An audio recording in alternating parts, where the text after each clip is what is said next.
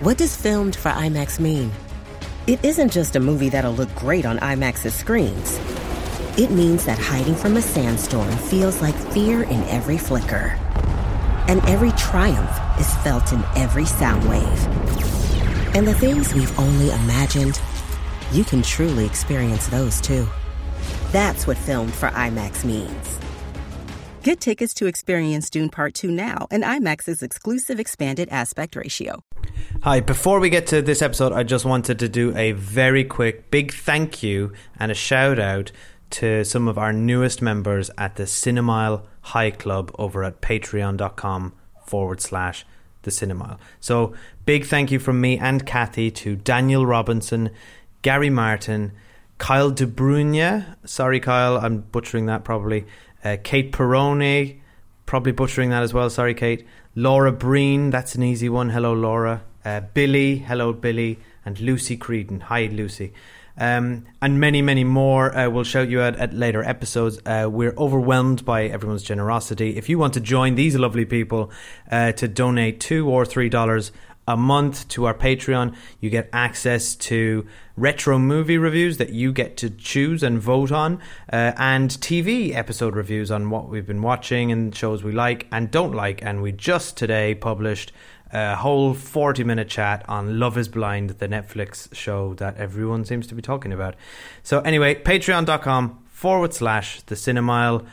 On with the episode.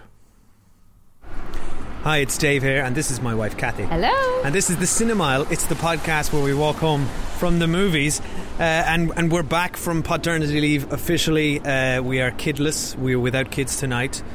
Granny Linda is minding them. And it's we're just saying we sometimes regret the premise of our podcast because it's freezing cold and lashing rain. Yes, it's so very we're currently cold. Slightly undercover outside the cinema, debating how we'll record on the walk home. We'll see. But we're going to see a movie now.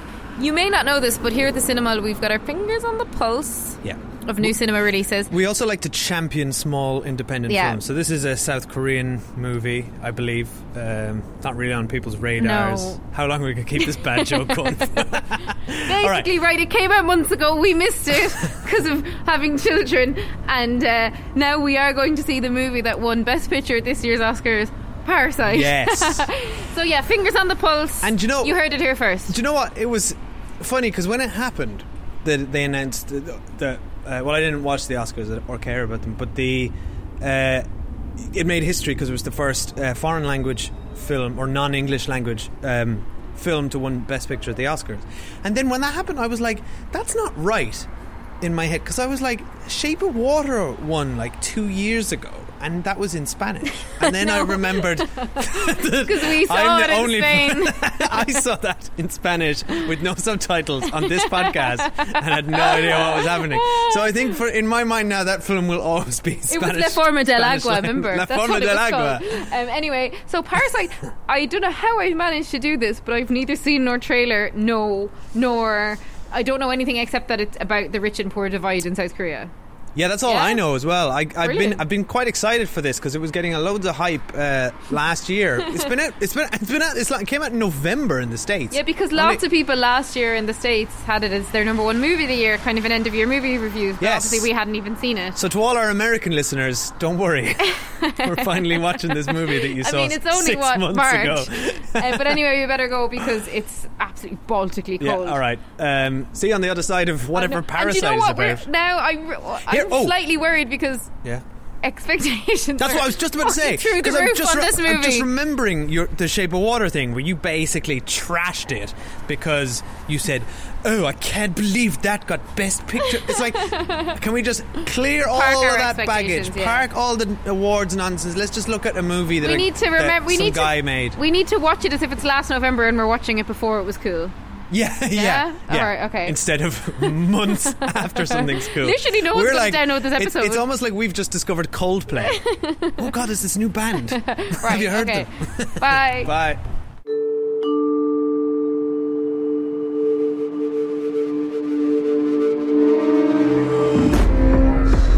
진짜 착하다니까. 진짜 니가 착한 거지. I'm deadly serious.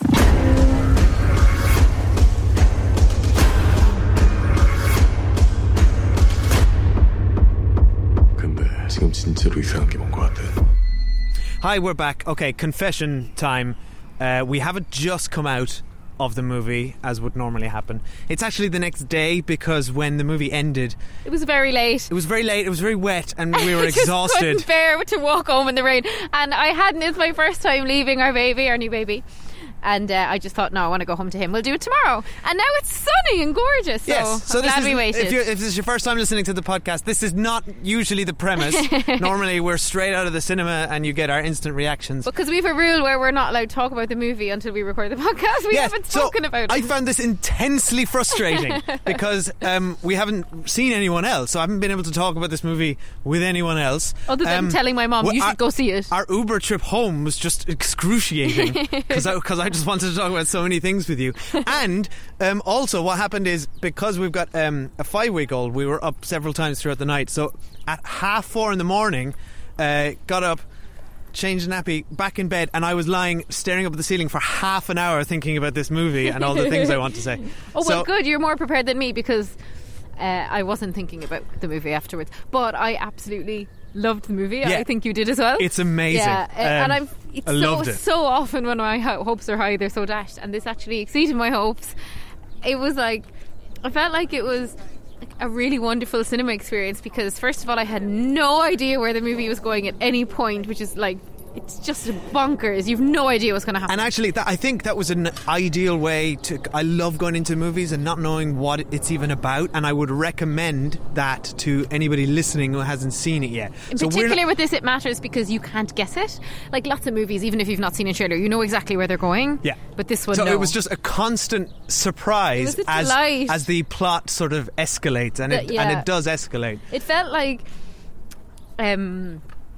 God, I've completely blanked on the director-writer's name, but Bong Joon-ho? He wrote the story and he co-wrote the script, and I'm like, how do you write this story? Like, are you just sitting at home having these mad ideas?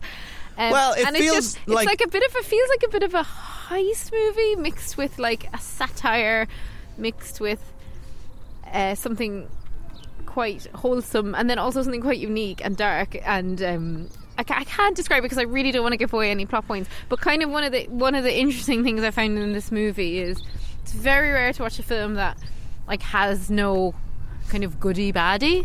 Like, this is a movie where you're kind of rooting for every character, and every character has flaws, but every character also has something you like. And I really enjoyed that, actually, from a character perspective. And then I just loved how the movie looked. I would say the bad guy is capitalism. Yeah, probably. It's not a person. It was so cool, and there was so much going on visually. He's such a stylish director that I want to go back and watch it again, less caught up in the plot and more paying attention to how it looks, because I was so fascinated by the plot and the story and what was happening next and on the edge of my seat. I want to go back and look at it and look at how he framed the scene. Same. I have so much to say about the framing and the positioning of the characters, the blocking is the industry term, but where everyone is. And what that tells you about their sort of position and status. But let's talk about all of that when we get to Spoiler Street. We don't want to spoil any. Now, I'd say if you haven't seen it in the cinema and you want to, first of all, I recommend seeing it in the cinema. But go quickly, because we were in the smallest screen. We were in the light cinema. It was in the smallest screen, and it was like nearly empty. And I'd say, because obviously it's been out for a while, so if you want to go and see it, go very quickly. A few more. It's better to see in the cinema. I'd like to say a few more top line thoughts about this before we get into the spoilerific details. This movie is entertaining. It's so fun. Which is important to say, because I think a lot of people, because it does have very weighty subject matter and themes. I think it's very much which we were aware of going in, and we mentioned it in the front. It is a sort of an exploration or a representation of the class divide that exists in capitalist society and Western society, and it's looking at that through a very satire. You said it's a satirical point of view. It's very really pacey. It's very funny. It's very uncomfortable. It nips along as well, because it's over 2 hours long, and it did not feel that. No, it's really wonderful. The characters, you will, like you said, you will be engaged with them. You'll kind of love them, Great actors. even though they're all quite despicable in their own way. And it's one of those things where incredible actors throughout. It wasn't a weak link here. And I know people will go, oh, but it's subtitled, it's South Korean, it's about, wealth. But actually, that it doesn't get in the way. It's such a romp. I almost had a bit of a feeling of like, sounds weird, but I had a similar feeling to when I went to see Knives Out, which I loved last year, because this movie is like just teetering on the edge of being like hilarious. Like the filmmakers like just taking the piss out of the audience half the time, or there's something going on in the background. There's just this simmering humour even when you're watching very dark scenes. That's an interesting... And I loved all the, you've got lots of people in a house together and you've got loads going on with families, and it just had Knives Out vibes for me. That's a really interesting one, which it wouldn't spring to mind initially, but it Knives Out also had a lot to say about class divide and the influence of wealth on people. So they really are interesting counterpoints. And other things, I think, commentaries about the effect of wealth or and poverty were rampant in movies from last year. I think Joker is another example, which was trying to comment on something similar, and also contains somebody who can't stop laughing for no reason due to a medical condition that appeared in this. But let's. Why don't we move on to Spoiler Street? I don't think we need to say much more. But I cannot recommend this highly enough. Yeah, absolutely. I would watch it again. I've been thinking about it since I saw it in the middle of the night for a long time, just thinking about what it all means and trying to unpack it. And I'd love to watch, like, this is the kind of movie, what I want to do is watch like a DVD commentary with the director. Yes. I want to go off, because I haven't had a chance yet, but I want to go and like read interviews with the director. I want to read interviews with the actors. I want to like deep dive into this. I want to go into YouTube, because somebody somewhere has done a 45-minute exploration of all the sort of key visuals of this and what they mean and what they're representing. I just know it. I love YouTube for this niche nitty-gritty stuff. It just fascinates me that this film won Best Pictures at the Oscar. It is quite something. It's hugely deserving. It's just so not something that I would ever expect. It's not something they would normally do, because it's not a navel-gazing, self-indulgent reflection on the glory days of Hollywood. And it's not in English. I.e. Once Upon a Time in Hollywood. And it's not... yes, not in English. And it's not... a worthy story of an incredible human being who overcame adversity and is a real person in real life, with an Oscar-winning performance of an impression of them. Yeah, because it's definitely an ensemble. Like, there's no kind of lead actor who stands out. Like, it's all about the whole lot of them. Yeah. I never would have... If I'd seen this before the Oscars, I'd said not in a million years. I'd give it even though it did win the Palme d'Or then, as we were told at the start, which I'd also forgotten. Yeah. And then very high praise for this one. So when we do our best of the year episodes, we do them every December, and when we're doing them, we ask like former guests of the show to contribute.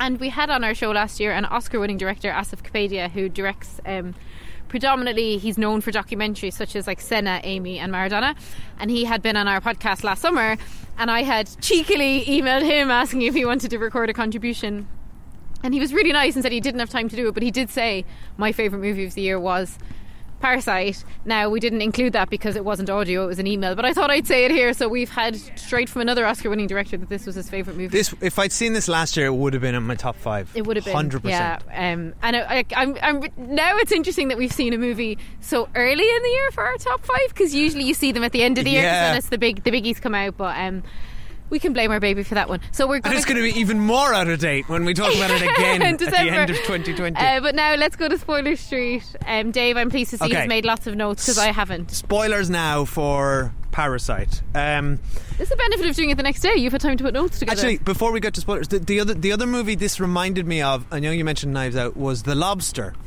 Do you remember we loved that? Love The Lobster. Quite different kind of tonally, but the idea of taking an element of our society that we all take for granted. In the instance of The Lobster, it's relationships and society's attitudes towards monogamy and couples, and the sort of how we can build pariahs out of that. And then taking a step back and presenting it in a different light, in a weird, quirky way, with black comedy. And this felt very much like it was doing the same thing, but with the class divide. And And let's get back to the movie now. Let's talk. Let's talk about what this movie's trying to say. Then, what do you think I think the overall sort of idea is clear. It's, I think for me the core part of this movie was what Mr. Park, the wealthy owner of the wealthy home, says repeatedly about people not crossing the line. Yeah. And for me, that's what this movie's about. It's about the line. And we're on spoiler street now, to remind. Yeah, so spoilers now. So it's one family on one side of that line and another family on the other side. And the line is something that features on the posters. People's eyes are blacked out by a line. Oh, I haven't seen the poster. And if you notice in the framing of this movie, the people are separated by lines throughout in frames. So you see the stairs that they go up. There's a big pillar that often separates people. It's literally upstairs, downstairs, like Downton Abbey. Well, that's the other thing. You get. He uses lines to separate people, but he uses elevation. So, like, literally, people are either above or below. And I mean, our family that we follow from the beginning live below. In a sub basement. Yeah, I never heard of that. But there's sort of, I mean, those are the obvious examples, and then there's the other basement, which we discover with people literally living out of sight. I mean, you can say it's like that's wealthy people living their lives with completely unaware that they're sharing the same space as people, underprivileged people, and that's society. That's us. We're living. Well, the biggest example of it was when there's like this kind of the climax of the movie, and there's this huge flood. And when we were on holidays in Asia, I do remember experiencing some rain like that, and it's like quite something. But this went on for hours and hours, and it destroys people's homes, destroys the cities. And the next day, the rich mom says, "Oh, the air is so lovely and clear. We've no pollution." She's Googling. She said, "Thanks to the rain." And the guy driving her has just had his entire home destroyed. And that's like quite something as a stark. And there was another bit the rich family's son is out in the back garden in the rain, and they're like, "Don't worry, the tent's waterproof because we bought it from America." So the son's tent is of better quality than the family's home. Yeah, yes. And it's just like, it's mad. There's an interesting... America is mentioned several times by the mother, the wealthy mother. She's impressed when she hears that the daughter, pretending to be the art teacher, studied in Illinois, Chicago. But I thought she might get caught because the dad had been in New York, according to some newspaper articles. Yeah, no. But there's a lot of deliberate allusions to the US as a point of sort of a point of quality by the rich people, which I think is no accident in that the US is sort of, for a long time, for many decades of our lives, has been the sort of centre point of capitalism. Western capitalism. Yeah. Well, when we were kids growing up, America was like the shiniest, coolest thing, you could see it. But I think what I want to talk about is just how fun the plot was, and really having known nothing about this, how fun the plot is that basically there's this rich family who are essentially nice. The mom's a bit clueless, but they get just completely hoodwinked by this poor family who are so clever. It's funny watching one by one how they infiltrate the house and the setups that they have to go through. But it's what's fun about it. So fun. That was when it felt like a heist movie. What's fun about it is that the movie kind of hoodwinks you as well, because for the first half, you as the audience, it's very lighthearted and enjoyable, and you're kind of with the... I forget the name of the family, but you're with this poor family. They're your protagonists, and they're your heroes. And then halfway through, it takes a turn when suddenly they're in the house by themselves. So it's almost like they have attained the status of wealth now. They've certainly crossed that line that the guy was talking about. They've crossed the line. Imagine because the family, actually, the rich family, have hired them all fine under kind of false pretenses. They don't know they're related and whatever, but they've been really good for them. It's clear that they pay good salaries, they look after the people who work for them, they welcome them into their home, and these people go and that's despicable. They let themselves into their home. They're reading their diaries, they're using their bathtubs, they're drinking their booze straight from the bottle. They suddenly, in that moment, I thought, oh God, these guys are despicable, because the rich people have been actually nothing but nice to them. And that's what was fascinating about it. But what's interesting is that their behaviour gets worse the closer they get to wealth. Well, I don't know if that's the case, because we never really saw them before they got there. We had a very brief introduction to them before, so they could have always been common. We don't know but that. But it's safe to say that their behaviour progressively gets worse because they start murdering people and locking them in basements, Kathy. It's very clear. It was actually, to be fair though, how the murder was done was actually done in a way where you're like, you could see how it could happen. Like, it was almost like a series of unfortunate events. No, it's done in a way that's very deliberate, which is they've crossed the line. They're in the position of power. When the mother comes down to the basement with the former housekeeper and discovers the husband, the secret husband in the basement, the former housekeeper keeps calling her sis, and she says, "Sis, help us out. You're just like us." And they literally are just like us. They're in the same class. They're doing the same job. And she says, "Don't call me sis. I'm calling the police." I wish she wasn't going to call the police though, because she had her whole family there. I think it was a bluff. But it doesn't matter. It's not the point. The point of the movie is that she has assumed that status, whether consciously or subconsciously. She sees herself as better than that person and wants to lock her in the basement. Yeah. And she's protecting the home and the jobs that she has assumed. So for me, this whole movie is about the corrupting influence of wealth. And the stone is a very important, the sun keeps saying, so metaphorical, like inappropriately. That's so metaphorical, man. But it is a metaphor.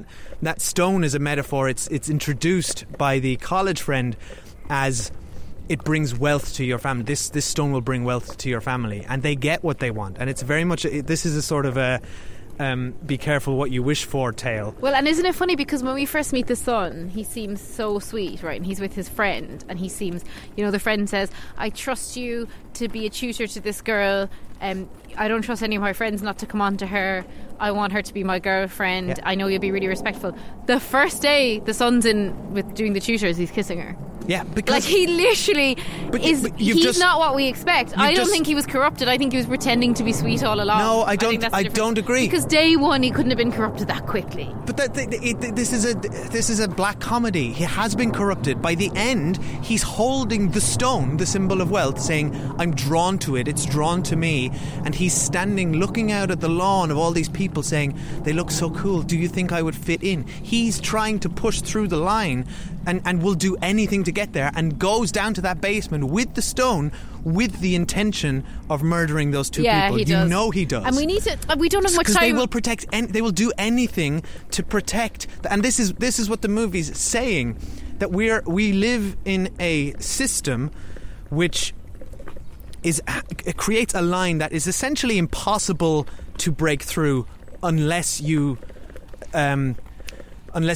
willing to do awful things or commit crimes. And that is what happened. The most successful people who do break through that line are often criminals who amass great wealth in the likes of drug dealers or things like that. I think that's an example of people coming from nothing and breaking through. Also, this family though were very industrious and very clever. Yes, but the kids could have broken through without all this. But it was criminal activity. They had to con their way in there to do it, because there's no way to break through that. There is no way. But the initial con was the white lie of pretending he was in college, and that's totally forgivable. But it escalates, and the thing is, it's about how that influence or how that desire tears people apart, so that they are the poor are fighting amongst themselves. You've got two different families fighting each other to try and get this wealth, while the wealthy people are entirely oblivious. They are living in the same space and household as the people beneath them, and literally cannot see them. Well, they had a great conversation when the parents and the kids of the poorer family were kind of binging all their food and drink, and the mom, because the mom's quite in this film, the mom is kind of the scariest one, because she is the one who actually throws her down the stairs, and the mom's kind of made of steel. But the mom says, "Oh yeah, rich people, it's easy for them to be nice, money has smoothed out the edges for them." But one of her chicks, somebody does challenge her though and say, "Yeah, but she's the mom of this household, the rich mom is actually nice, she's never done a single thing wrong to any of them, and just because she's rich they almost dismiss her, yeah, well, it's easy for her." And it's well, no, actually she does treat her staff exceptionally well by all accounts. But the movie's asking, is it easy to be nice when you have everything? Isn't it? When you have everything, it's easier. And I think I just want to talk a little bit about there's two things I want to talk about: the flooding of their sub-basement apartment. Yeah. Visually, how incredible that looked. Yes, Oh and my God. when the there's a lot of, we talked about elevation and the way he deliberately has people higher or lower. Another amazing example of that I loved was when they're hiding under the table and that the was couple are on the brilliant. couch, Yeah. and they're elevated. Those people are they're always so they're tense. always below them, and the house is even tiered, so it's like all these different layers with basements. But the floods was interesting because there's that amazing moment where they're descending that whole time. Have you noticed he located the location is on a hill, so the people live at the top of a constantly hill. coming down steps, They're always yeah. coming down, And the he's water's just standing, streaming over watching their this feet. water streaming, and it's like this descent into hell. Yeah, and then they that's get to the their house, home. and the shot where the daughter's sitting on the toilet, and there's just sewage like spewing out of the Yeah. toilet, and she's holding it in. And even from the very start, I love how it was established how low down and poor they were, because they could only access Wi-Fi by standing like on the toilet in the highest point of their house, Yeah. like to just get this like little bit of Wi-Fi to do WhatsApp or whatever. So I wanted to talk about how amazing that looked, and I want to go back and look at that scene again. And it's like their whole home's being lost, and then yet they all have to just go back to work the next day. And then that leads on to the next day. Which I want to talk about was the garden party, which was just such a good kind of climactic setting, because literally the mom's like, what's the word she's using? It's not casual.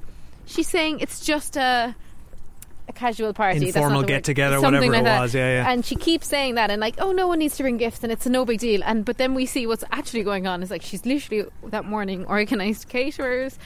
She's got like the whole garden done up. She's like, it's like directing kind of a wedding or something, the amount of effort she's putting into this thing. And they're all milling around, and the family have all just had that like utter devastation of the night before. And then kind of all the drama unfolds, and it gets manic like that. The husband who's lived underground for 4 years, that actor is insane. Like he was great. terrifying. He was so good. And all that's escalating, and I thought it was all so well done. And then did you get to a point though where when the dad, Park? who was the driver, Mr. Kim. when he killed Mr. Parr, Oh, the Mr. Kim was the fake name, wasn't it? I I don't know what his name couldn't keep was, track of their because real they were names. calling him Dad, so we Yeah. didn't hear it. But I don't know if I bought that he would have stabbed your man. That was the only bit where I thought, nah. Well, I mean, obviously, look, it was kind of funny, and I think it was- I think they built it up enough, to be he fair. built it up So, enough that it was like I didn't you've say it's got- completely unrealistic, but I didn't quite believe it. Well, let's list it off. You've got the starting point where he's there under the table and he's listening to how his employer views him, as in like, no, don't cross that line. But that smell crosses the line. He keeps talking about the smell. Yeah, but the then employer, the next day, he knew that about the employer, though, that the employer had that line thing. it's one, and- yeah, but it's one thing knowing something, and it's one thing to be in the presence of somebody But who they is already- physically disgusted by you, and the same.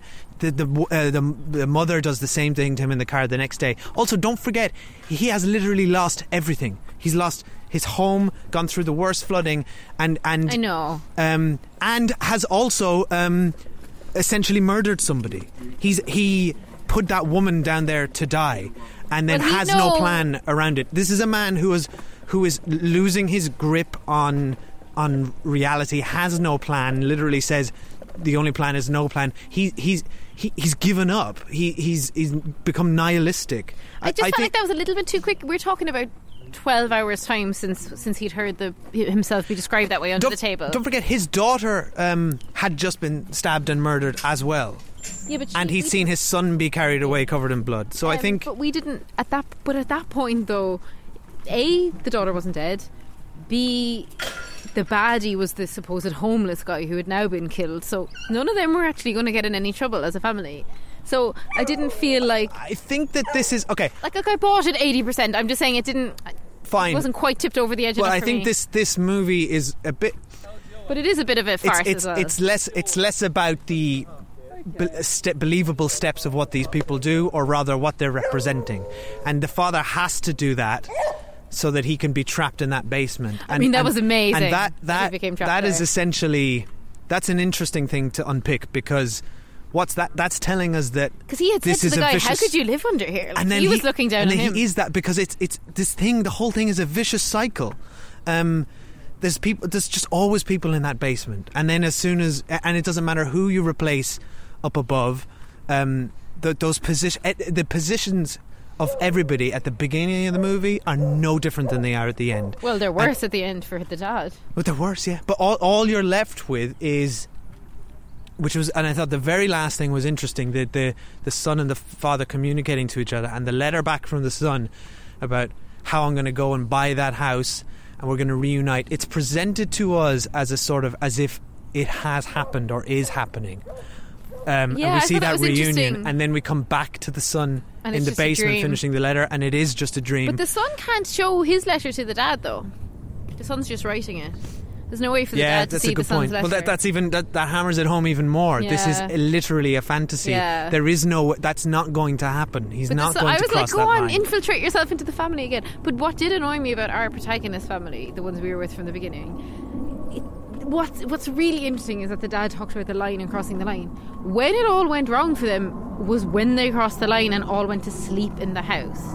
Up until that point, it was actually like, I was like, this is an amazing setup. You've got the artist daughter playing into her strengths of art, you've got the son doing English, you've got the mom cleaning, the dad driving. They're all really happy, and then they completely cross the line by sleeping in their home. Yeah. And it all goes downhill from there. And it was like, oh man, like, what were you doing? But again, what's the movie saying? That's the movie saying that you can't escape. You can't escape your place. The system won't allow you. So if this movie is about the system and the system is the bad guy, no, but I think then this movie they is are also about punished characters, and they're being punished for which was wrong. Yeah, but they're characters who were trying to make a change in their lives. Yeah, but they were trying to make a change in their lives, but this was them just taking the piss. Like, come on, trashing someone's house and getting pissed, and like, that was not. But that's the other thing the film's saying. The search and the hunt for wealth destroys you. It makes you forget about your common person and will only end up hurting you and the people you love. Well, what I like about this movie is that it threw us straight into the situation, really, right? We barely knew the characters before it began. So there was the sense for me that they actually could be long-time scam artists or have always been trying to do stuff like this, because we don't know anything about them. We don't know that they were all pure of heart before this began. Maybe. And I liked it because you do, like, it was fun to have like ambiguous central characters that we're rooting for them, and then it's like, but why are we rooting for them? Is it just because we were presented with them first? I prefer to believe that they're pretty straight and narrow at the beginning. I think this movie works better for me in that way. But already the girl was an established forger, for example. You know what I mean? I know, yeah. but these are basically. But this is. Fine, they had the tools to do this, but they weren't really doing anything. If you think that's what I find interesting. Who knows? I like to think of that family at the beginning of this as being quite sweet and united, and we see them having dinner together, and yes, their conditions are appalling, but that's not for lack of trying. This is a family who are trying their best to live in this world and are just being punished for no reason beyond this is the circumstances that they were born into and are living into. What did you think of the ending with the boy surviving? Happier. I thought it was a bit silly that he survived those blows to the head. Yeah, potentially. I mean, the ending was all kind of the last 5 minutes, I have to say, of all the movie. And now I'm saying this as someone who absolutely loved the movie. Of all the movie, the last 5 minutes lost me a little bit between the fantasy sequence and then the son waking up from this coma and all the rest. I just felt like it kind of ruined the ending for me a little bit. What do you think? I mean, it was just weird. It was out of sorts with the rest of the movie. I thought it's a little epilogue that sort of is telling us that nothing has changed. Yeah. Essentially. And in fact, the only thing that has changed is that life is worse for everybody for not accepting their station. So look at. Well, no, it's not because of not accepting their station. Like, they fucking broke the law. Like. No, but I'm not talking about the minutiae of the movie. I'm saying, what's the movie saying? What did those people do? They tried to make a better life for themselves and move out of the circumstances they were in. An interesting counterpoint to that is the guy in the basement who says, "No, I don't want to do that. I'm happy living here. I love it."